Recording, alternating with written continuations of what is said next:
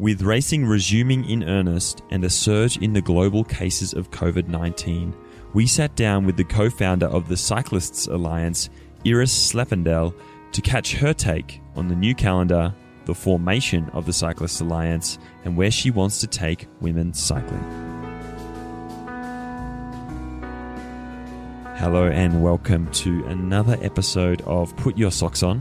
My name is Angus Morton, and as per usual programming, I am joined by Bobby J. Bobby, how you doing? Doing great here, Gus, and I hope you are as well. I'm so excited to speak with our guest today that I figure I'd spare you some of the stories of the week, which will allow us more time for the interview portion of the show. What do you say? Bobby, I couldn't agree with you more. This week's guest is really exciting, and I cannot wait to dive in and hear what she has to say. Deemed one of the 10 most influential people in the sport of cycling, today's guest, a professional cyclist for over 10 years herself, a designer, businesswoman, and co-founder of the Cyclists Alliance, Iris Slappendel, has been a voice for her colleagues in her sport, standing up for their rights, overcoming barriers, and striving for a better sport. With her goal, if every young girl can dream of a career in professional cycling in a safe environment with equal rights, opportunity, and pay, Iris has worked for change within the UCI and now beyond it. We sat down with her to discuss her vision for the future of the sport of women's cycling, aligning with the World Players Association, the big COVID-19 situation, and how they are taking care of the rights of their athletes. G'day, Iris. Welcome to the show. Thank you so much for coming on. How are you? Yeah, I'm good. Thanks for having me. Now, I understand you are an extremely accomplished cyclist in your own right, racing since, I think, about 2004 at the highest level of the sport. But today, I kind of want to look at the work that you're doing with the Cycling Alliance. But before we get there, I just want to understand, right, you've been racing for a very long time. When did you decide to start taking action on behalf of your fellow female cyclists and advocate for better conditions? Well, that's something that I think I grew in a little bit. 2015, I was elected by my peers to serve on the Athletes Commission at the UCI. And that role, in combination with the team I was riding for and the situation that year in that particular team that wasn't so great, that really made me realize that there wasn't really anywhere to go for help. And it made me realize just a lot more about the situation of the female riders in the peloton. I think throughout my whole career, there's no one been looking out for me or for any of my friends or colleagues. And I think, maybe it took me 10 years, but that was the moment I realized, well, there's no one holding teams or anyone accountable for how the riders are treated. And I think that was a spark that started me thinking about a union, or at least having a better representation of the riders and the stakeholders. I think it's also a little bit in my personality not to be really silent, and especially when I feel there's kind of injustice. And then in 2017, so I retired at the end of 2016, and 2017, I got some people on board, some other riders, Gracie Elvin and Carmen Small at that point, that I felt were also riders that were opinionated and not afraid to speak up. And we started surveying the peloton. And yeah, that's been the basis of, or the foundation of the Cyclists Alliance. And it still is, actually. And before we get deeper into that, in your opinion, what is the current state of women's cycling? Well, we haven't had much to go on in 2020, but let's just say, what is the current state in 2020? And what are the biggest issues that is facing women's cycling these days? Ooh, that's quite a big question. I think the current state isn't so bad. If I compare it with like 2004 when I started racing, there's been a huge progress in women's cycling, and it's really became much more professional. And I should say actually especially the riders. So the level in the peloton has grown, huge, and there are more top riders. There are more riders who are able to live from the sport. There are more good races. There are not more races, but there are more really good races. So I think I couldn't say what's the status in one or two sentences, but I think overall that it's becoming a professional sport, but we're not there yet. And I think, the biggest challenges is really that cultural change in the sport. Like there needs to be a cultural change. It's still, on one hand, and that's also what we see speaking with riders or when we survey them. I mean, 61% of the riders earns less than 50,000 euros a year. That's not a professional job that you're having, but they feel like they're a professional rider, So there's a big. I think that that's really typical for women's cycling. There still is a lot to grow, and not just on salary. I think is the whole professional environment and working conditions. But there are just so much opportunities still there. And you said something interesting there, like there needs to be a big cultural change, right? It's progressing towards becoming, essentially what most other sports would deem professional sport. You were working within the UCI Athletes Commission, I believe, at one point. What sort of led you to go from working within that to then starting the Cyclists Alliance? I guess what motivated you to sort of stop working within the UCI and start your own thing? Well, first of all, I felt like to be truly able to represent the riders in that athletes commission, I needed to talk with everyone in the peloton, and I needed to give them to be able to be a good representative. I should say I needed to be there for everyone, and I needed to know what is the opinion of, because it's quite a big responsibility. They just put you in a road commission, for example, which is maybe one of the most important commissions in the UCI, and you decide about race calendar and all that kind of stuff, and you come there most of the times unprepared, and maybe that's the idea actually of the UCI, to have you there as unprepared as possible. But I didn't feel really comfortable about that, so I think it was it was a good thing to at least start with surveying the peloton and reaching out to them. But on the other hand, I should say that the Athletes Commission is a commission of the UCI. It's not an independent commission, and it has very, very limited power. Like the only thing, what I just say, you can really make a difference is that seat on the road commission. So, I think in every normal job there is a union where you can seek help and advice, and where they have knowledge. So why not in women's cycling? And then I think it is really important that it's independent from the UCI. Is TCA the official union for female cyclists, or are there other sister branches that you have? Because I know on the men's side of the sport, there's multiple that often seem to not really come together on certain topics. So are you guys the only or the official union for female cyclists? Yeah, it depends what you call official. I mean, we are an official organization, but we're not recognized as the only union by the UCI. So cycling has quite of a complicated stakeholder map. I agree. And in general, you can say in men's cycling, countries have a national union or association, and then there is an umbrella organization, which is the CPA, and that is the body that should represent the riders on international level. It's just that the CPA, the only members of the CPA right now are North America, Switzerland, France, Italy, and Spain. So it's quite a small percentage of the peloton.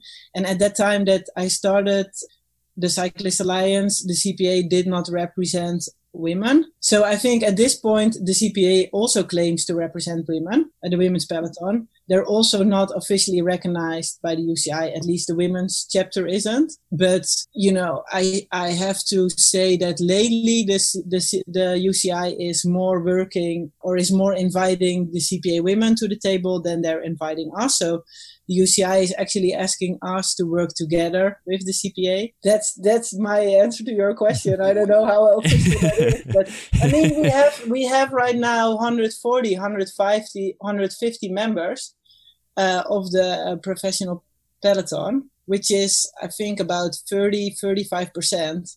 So it's quite a big group. They're all individual members. So every UCI rider can become a member. They have a direct vote in the TCA, and they all pay a membership fee. So it's a very conscious decision of them to become a member of the Cyclists Alliance. Well, that sort of leads me to my next question. What has been the response? Obviously, you're saying like you've had quite a good response from the riders. And with the UCI, it's a little bit confused.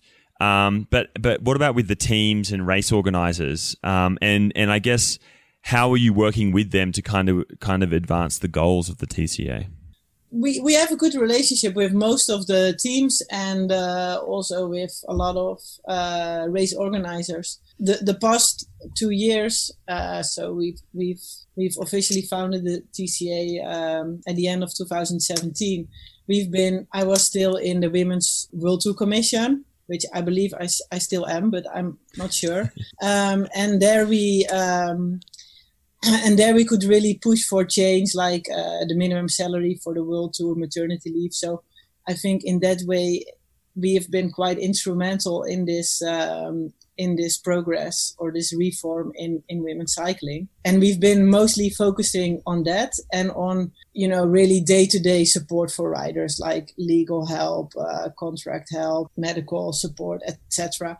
And then now we're more, I would say since the last few months, we're more approaching teams and race organizers. Like especially now with COVID, for example, we work together we have a rider council as well. So that's an elected group of 8 riders. We organized a discussion together with a race organizer about the COVID measurements and guidelines. And so we really try to connect with all these stakeholders, as we also feel that it's, you can push for change through the UCI, but you can also negotiate it directly with teams and race organizers. And there are a lot of race organizers and teams that are really pushing for progress in the sport. And they are really interested to hear the opinion of riders. And also the riders, they're very much, maybe that's a difference in women's cycling and men's cycling. Like the riders are really involved. They have a lot of ideas. They understand their responsibility almost in pushing for change within the sport. So they're very open to listen also to race organizers, when for example there's an unsafe situation, or like now with COVID and the issues that come up for race organizers. So I think I would say it's been mostly good. Yeah.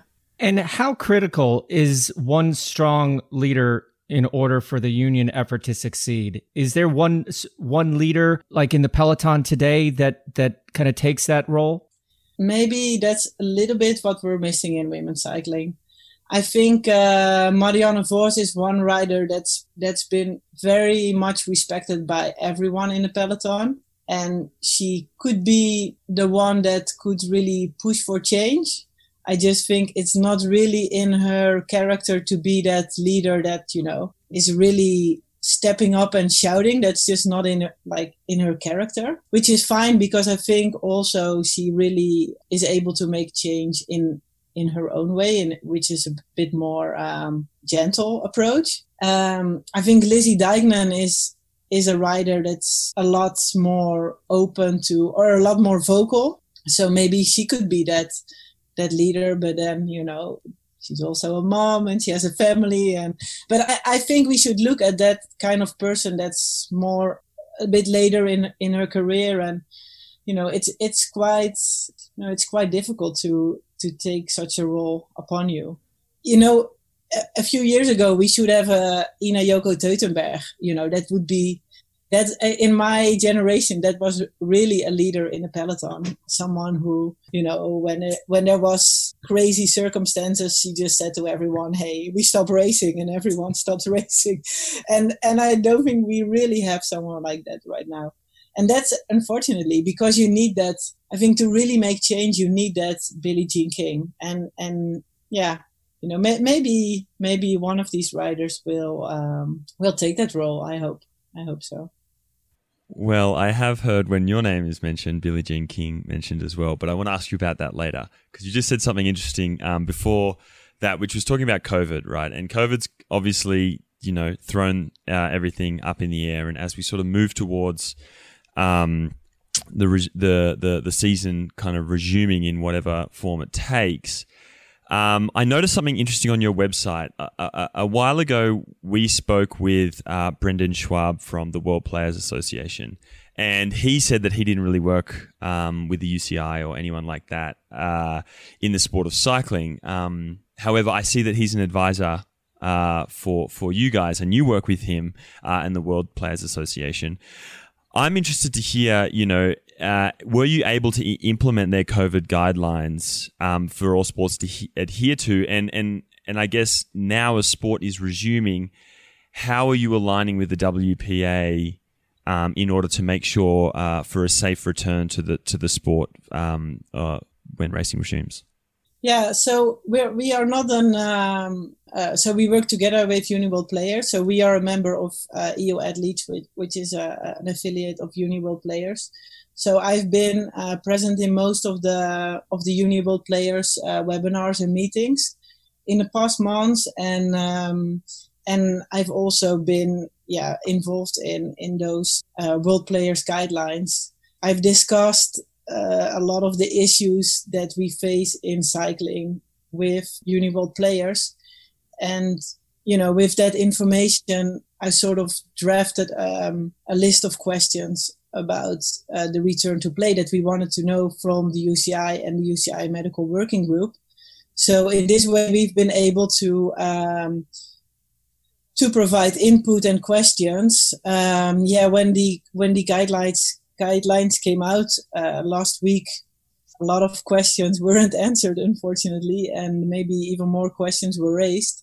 There are things that I will again discuss with Uniworld Players, but for us, what we do now as a Cyclists Alliance is extract a few points from those guidelines that are really important for riders, that at least they should know if they're feasible or not, but at least they should know. Like, for example, that they have to test before they resume racing. They have to be aware that they have to ask their teams for those tests. And we will again send a list with questions to the UCI that we haven't been seen answered. And we also will ask some questions directly to teams, because maybe that's just a faster way to get some things clear than going through the UCI again. And then, we will provide a list of guidelines on our website. Like we have already the Uniworld Players guidelines on our website, but we will add some additional guidelines to our website.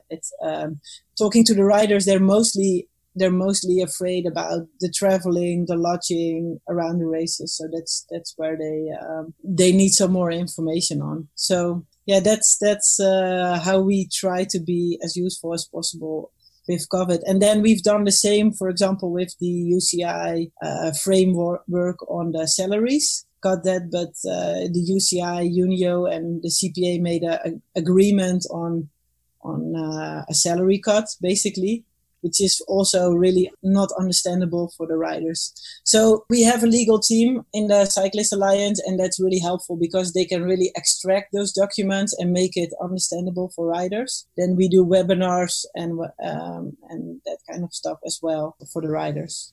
Just on the salary cut, you said your members, your 150 members or so, are quite active, which is, I think, obviously really important. What steps can they take, and what steps are you taking when the UCI and the CPA kind of agree without real consultation on salary cuts and things like that? Well, we can mostly advise riders not just to sign such a document without having a lawyer or their agent looking at it. So I think that's the most important. We just say, hey, before you sign any contract, send it to us and we can have a look at it. And we can advise you if this is a smart thing to do or not. Like, honestly, most of the riders, they don't really have any other option. But at least you could say, like, there could be an end date or in the document. But I think, I mean, Marianne Vos was involved in this working group as well. And I mean, she didn't really agree with the document, but yeah.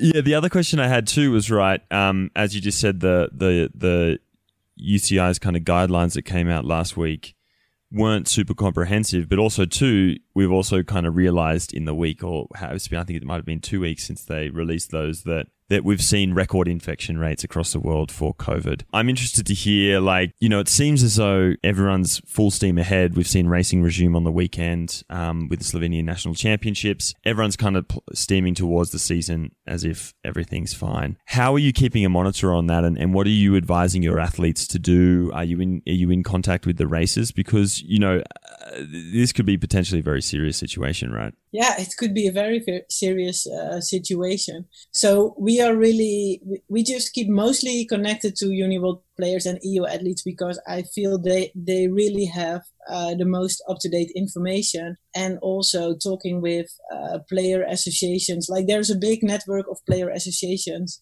not just cycling, but I mean, it doesn't matter if you're a soccer or a basketball or whatever association in Spain. They seem to have a lot more up-to-date information than cycling have at this point. So for us, that's really valuable. So we keep in touch with them. We keep in touch with race organizers, and we keep telling riders to keep checking our website, to keep checking our newsletters, so we can keep an eye on the current situation on the news. I think at this point, all you can do is use your common sense and make riders aware of their rights. And for example, they don't have to go to travel to a country when they don't feel like it's a safe destination. It's safe to race there. You know, that's just one advice that we could give. So with everything that is going on, and we knew that the state of cycling in general and women's cycling more specifically weren't in the perfect place.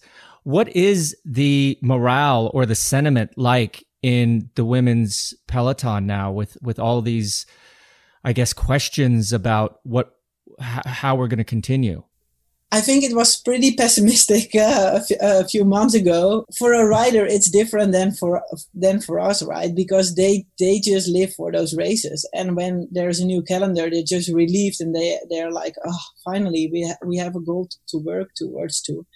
And I think that after that first excitement of a new calendar, now they start realizing, like, oh, maybe we have to go to the Giro 2 weeks before the World Championships, and maybe we get COVID there and then we're stuck in Italy, and what's going to happen then? We're not going to race Worlds. So they are definitely worried about the situation right here, right now.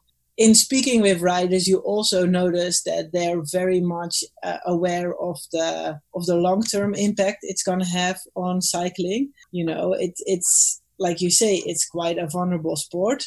It's a young sport. They also, maybe that's also, I don't know if that's a female thing, but they also often say stuff like, well, in the grand scheme of things, like, how important is cycling? So they feel a bit like they shouldn't complain about it too much or ask for too much, because, you know, it's like lots of people are dying.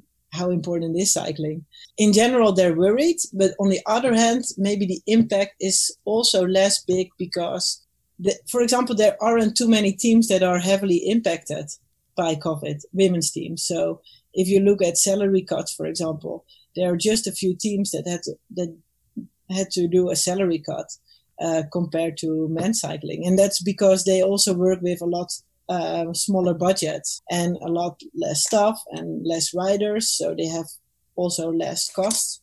You know, we, with the TCA, we're also trying to stay really positive, because I think it could also create opportunities for women's cycling or women's sport in general, because it's it costs less for sponsors to get on board, and you get quite a lot of value for money.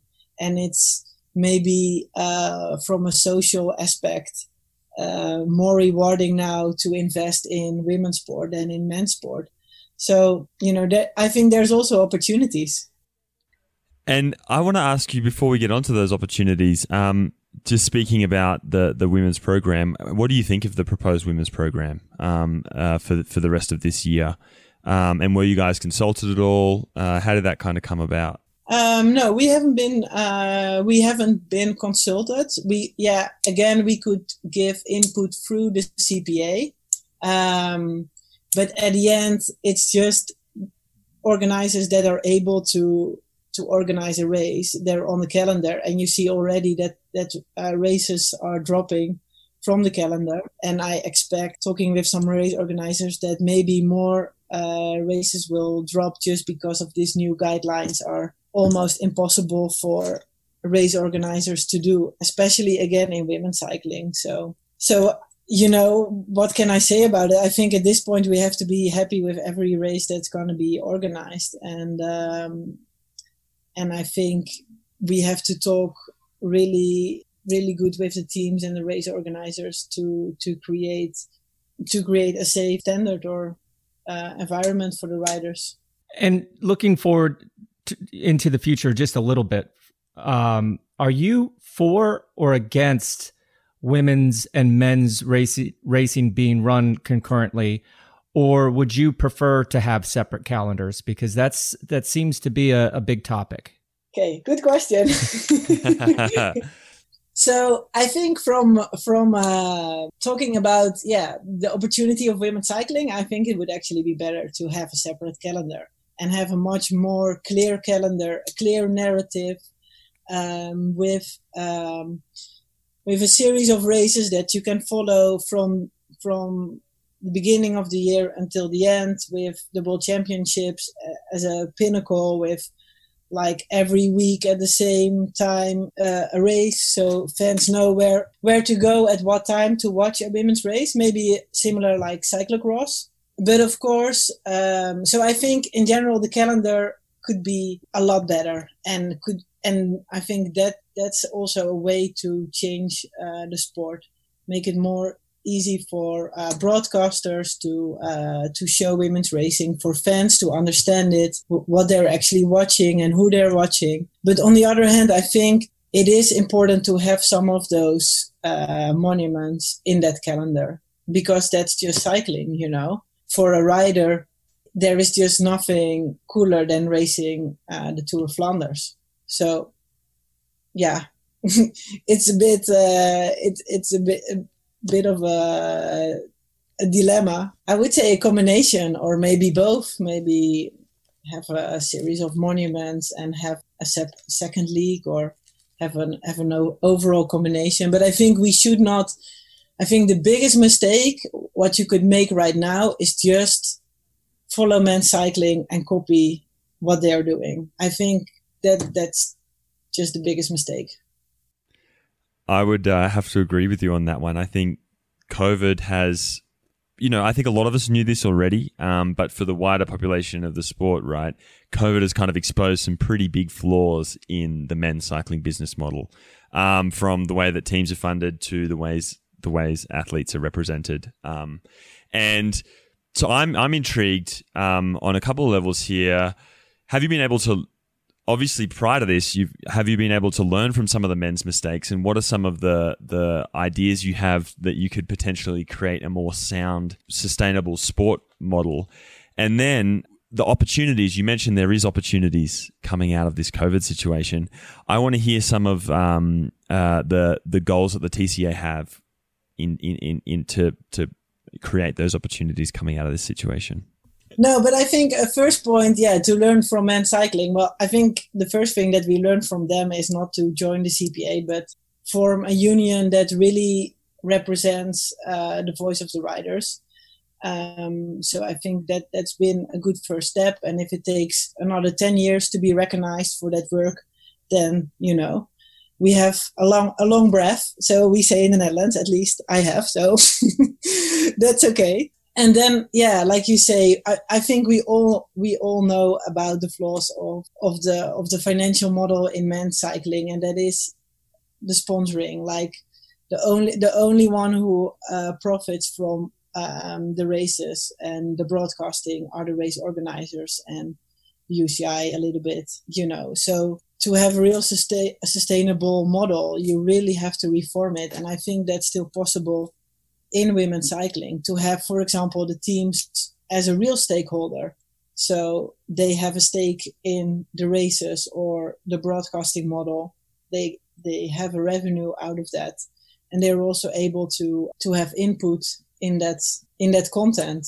So you can create the content together and you have the revenue together. And I think right now, maybe the value of women's cycling isn't so big, but that's the moment to get on board and organize this together, because also for the UCI, of course, it's a point on their agenda, but if they would really see the opportunity, they would have taken that a few years ago, I think.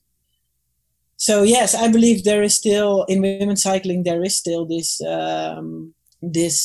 change, and I think for the TCA, we have a lot of objectives. If you would put it in two categories, you could say we want to make sure that all the riders have a safe and stable working environment, and that they're able to live from their sport, that they're in a professional environment, that staff members are all licensed professional, that they are reimbursed for their costs, that they have a minimum salary, that they have standard basic insurance, that there is a universal approach to race safety, that they all have maternity leave, and they all have a minimum salary, not just the World Tour riders. And I think the other goal is, I know the other goal of the TCA is that what the riders are doing, that it's also visible. So if you could ask a rider, I hope, and that's our aim, that in 10 years or in 5 years, maybe even,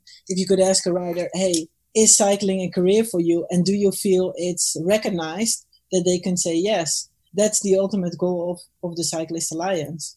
And that second goal, the visibility, I think that's something we cannot do just by ourselves, but we can push for, we can advocate for, we can encourage the riders to be more involved, to encourage the teams to be a bit more, to have more of a business mind instead of, just worry about race tactics. And let's talk a little bit about the new generation of riders. It seems like the return to the sport of cycling will be slower than the continued growth of the activity of cycling, because I don't know about you guys over in Europe, but it seems like we're experiencing a bike renaissance. A lot more people are getting on their bikes. This is beyond commuting, but goes into community and family life. In my neighborhood, it's unbelievable how many kids I see on bikes when before this whole pandemic, they were all cruising around on electric scooters or golf carts. What are the barriers that the TCA see to this continued growth across all communities? And how do we make this last past this pandemic, meaning keeping more people on bikes, not just for the betterment of cycling, but benefit of the planet as well? Maybe again, it comes back to visibility, and also participation. If you see running, for example, I think right now also in Europe, running and cycling are the two sports that everyone's doing. Loads of people pick it up just at a recreational level. Everyone can run a marathon if they train for it, at least, but not everyone can ride the Tour de France, or there are a few of these mass participation events like Ride London has, or the Amstel Gold Race. And I think that is really, really important to create more fans for the sport, to have them engaged, to be able to ride on a great course one day yourself and the next day cheer for whoever you're a fan of. And I think that's also something that can create a bigger fan base for women's cycling. I mean, not all those people that now pick up cycling want to be like Marianne Vos when they grow up, because a lot of them are already grown up. But the challenge is to get them interested in the sport, so they also want to watch it and they want to learn about Marianne Vos and want to know what kind of person she is and what hobby she has, and to create those fans. I think first of all, it needs to be visible. There needs to be people working at commentators that actually have something to say about the sport and about the riders. You can create events where they can connect. Zwift now is a great platform that we do a TCA ride every week for our community, because the Cyclists Alliance also has a membership option for fans, which is rapidly growing because people want to support women's cycling and they want to feel somehow connected also to those stars in women's cycling, I think. And it's just great that, every week we have a professional rider as a guest and she can chat with everyone who is riding along in Zwift. And I think that are all baby steps to growing the sport and growing the popularity of the sport. But with more eyeballs on cycling or bicycles, and the younger generation of young women looking at bicycles in a different way, not just to get from point A to point B, but to get and stay healthy.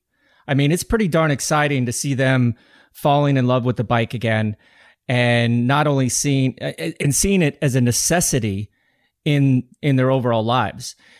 In your opinion, what would be the best way to introduce these new young women that are exposed to the sport of cycling? How can we get them maybe excited and into possibly making a career out of being a professional cyclist?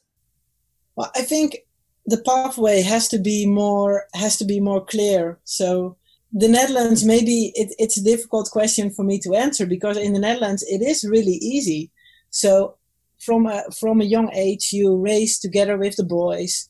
It's fun, it's playful. Then you get to the junior categories. Racing gets little bit more serious. You get picked up by a club team that's has a bit better setup than your previous club, and so you can grow into the sport. And I think that's something a lot of countries are lacking. And also because, like I said at the beginning, it's really exciting that the top end of the sport is growing and getting more professional and faster. It's also a lot harder to make that step. And especially what we see from the Cyclists Alliance, there's a lot of riders that come into the sport. They sign a UCI contract with a really crappy team that absolutely doesn't have a professional setup, but are apparently a UCI team. They're so disappointed that they leave the sport. They are, you see eating disorders, you see mental problems. So I think, overall there has to be more guidance also from national federations on the UCI level. And hopefully in a few years there will be an introduction of a U23 category, which I think would be really important for the development of women's cycling. I think there needs to be a more clear pathway through all countries to make a career out of cycling. And I think also, again, coming back to that culture in the sport has to change. Like maybe now, like last year, we've seen the case in Belgium with the Healthmate case with sexual harassment that comes in the media. It's not pretty, but the whole Me Too movement, it has to come out, because we really notice that when riders realize this is not normal behavior and they're not the only one facing that, so they can speak about it, and that's the only way to change it. So it's the same as with doping in men's sport, I guess. So that's that's all part of a sport becoming more mature. And something that really intrigued me about the TCA, which is the exact opposite end of the spectrum that Bobby was just talking about, right? Athletes transitioning out of the sport. The sport is tough.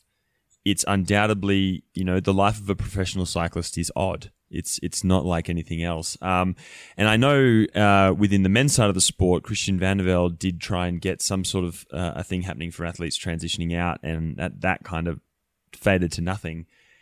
I'm a big believer that this is something that is very important in the sport. And I understand you're doing this. I would like to hear how you're helping athletes transition and move on from the sport in a positive way. So I think we have one really cool thing in the TCA that's called T-Camp. It's a mentorship program. And actually coming back to your previous question, so if there's a young rider that comes into the sport, or just a new rider, because in women's cycling, there's still a lot of riders that enter the sport at like 25 or 26-year-old. We connect them with a more experienced rider from a different team, and most of the time from a different country. So she can mentor that young rider. And then we seek a person that can mentor that older rider into her transition out of sport when she's ready for it. I think that's a very valuable program. We have very limited resources. So we have connections and we have someone that voluntarily helps riders with after career support. But we would really like to expand that program, because I think it's way more than financial, being prepared for life after sport financially. It's thinking about it during your career. And I always notice myself, if you have something that you want to do, that you're interested in next to cycling, that gives you also a lot more independent position, because you're not relying on your team or your team manager or your contract. And I think maybe 10 or 20 years ago, every woman that raced had a education or had a part-time job. So they always had something to do after. But that's also something when sport becomes more professional and girls race full-time, they think about it. They think about their future career a lot less. So yeah, that's something we are definitely helping riders with. I think that's just such an amazing extra layer of support, that the whole idea of the mentoring program, because, a lot of kids come into the sport very young. Okay, they have their family, they have their friends, they have their teammates, but then when they switch teams or move away from home, they kind of lose that structure. But if there could be that mentor there that follows them through their ups and their downs, regardless of what team they're on, and is always kind of outside of that family circle. Because I don't know about you, but I seem to not listen to my parents, even though most of everything they said in hindsight turned out to be 100% true. I always kind of depended on that kind of person outside a little bit that mentored me. And I've had many mentors over my life, but I never really had a cycling mentor that kind of maybe guided me through some of the pitfalls and hard decisions to make. Because, let's face it, when you're young, you just kind of go towards the shiny object. But if there's somebody there with experience, in the sport directly, that see those little shiny objects for what they really are, that it's going to really benefit these young men and women in the future. So fantastic job putting that together. And I think it's actually also fun for them. Like when I was in the last few years of my career, maybe naturally you're also a kind of a mentor for younger riders in your team. And it's also a lot of fun. It's also something you learn from yourself. So, and yeah, it's like you say, there's no school of becoming a cyclist. So it's sort of, it's sort of one big black hole you're stepping into. And when you get out of the sport, there's the same kind of hole again. So it's a weird thing. I think it's pretty easy to state that there are a lot of improvements needed in the cycling world, and in women's cycling, men's cycling, everything. Well, we took up enough of your time. Enjoy the rest of your day, and thanks again for joining us here on PYSO. What an episode.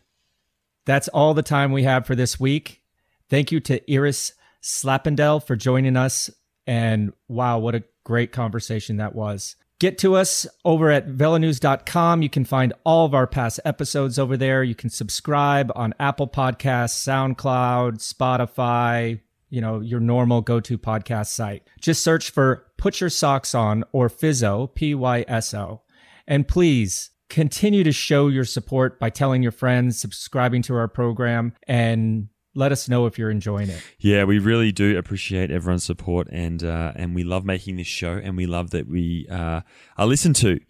This week's show was produced by Bobby, Steve Maxwell of The Outer Line, myself.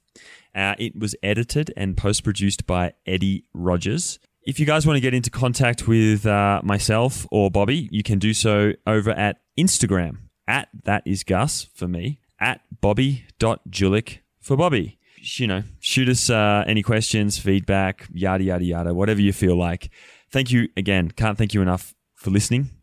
Until next week, I'm Angus Morton. Thank you. Thanks again to all of our listeners. Thanks again to Iris. Stay safe, stay sane, stay calm, and don't forget to put your socks on.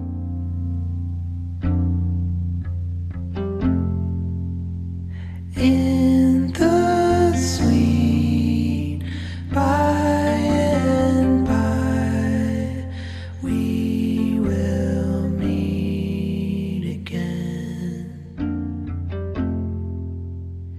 Every song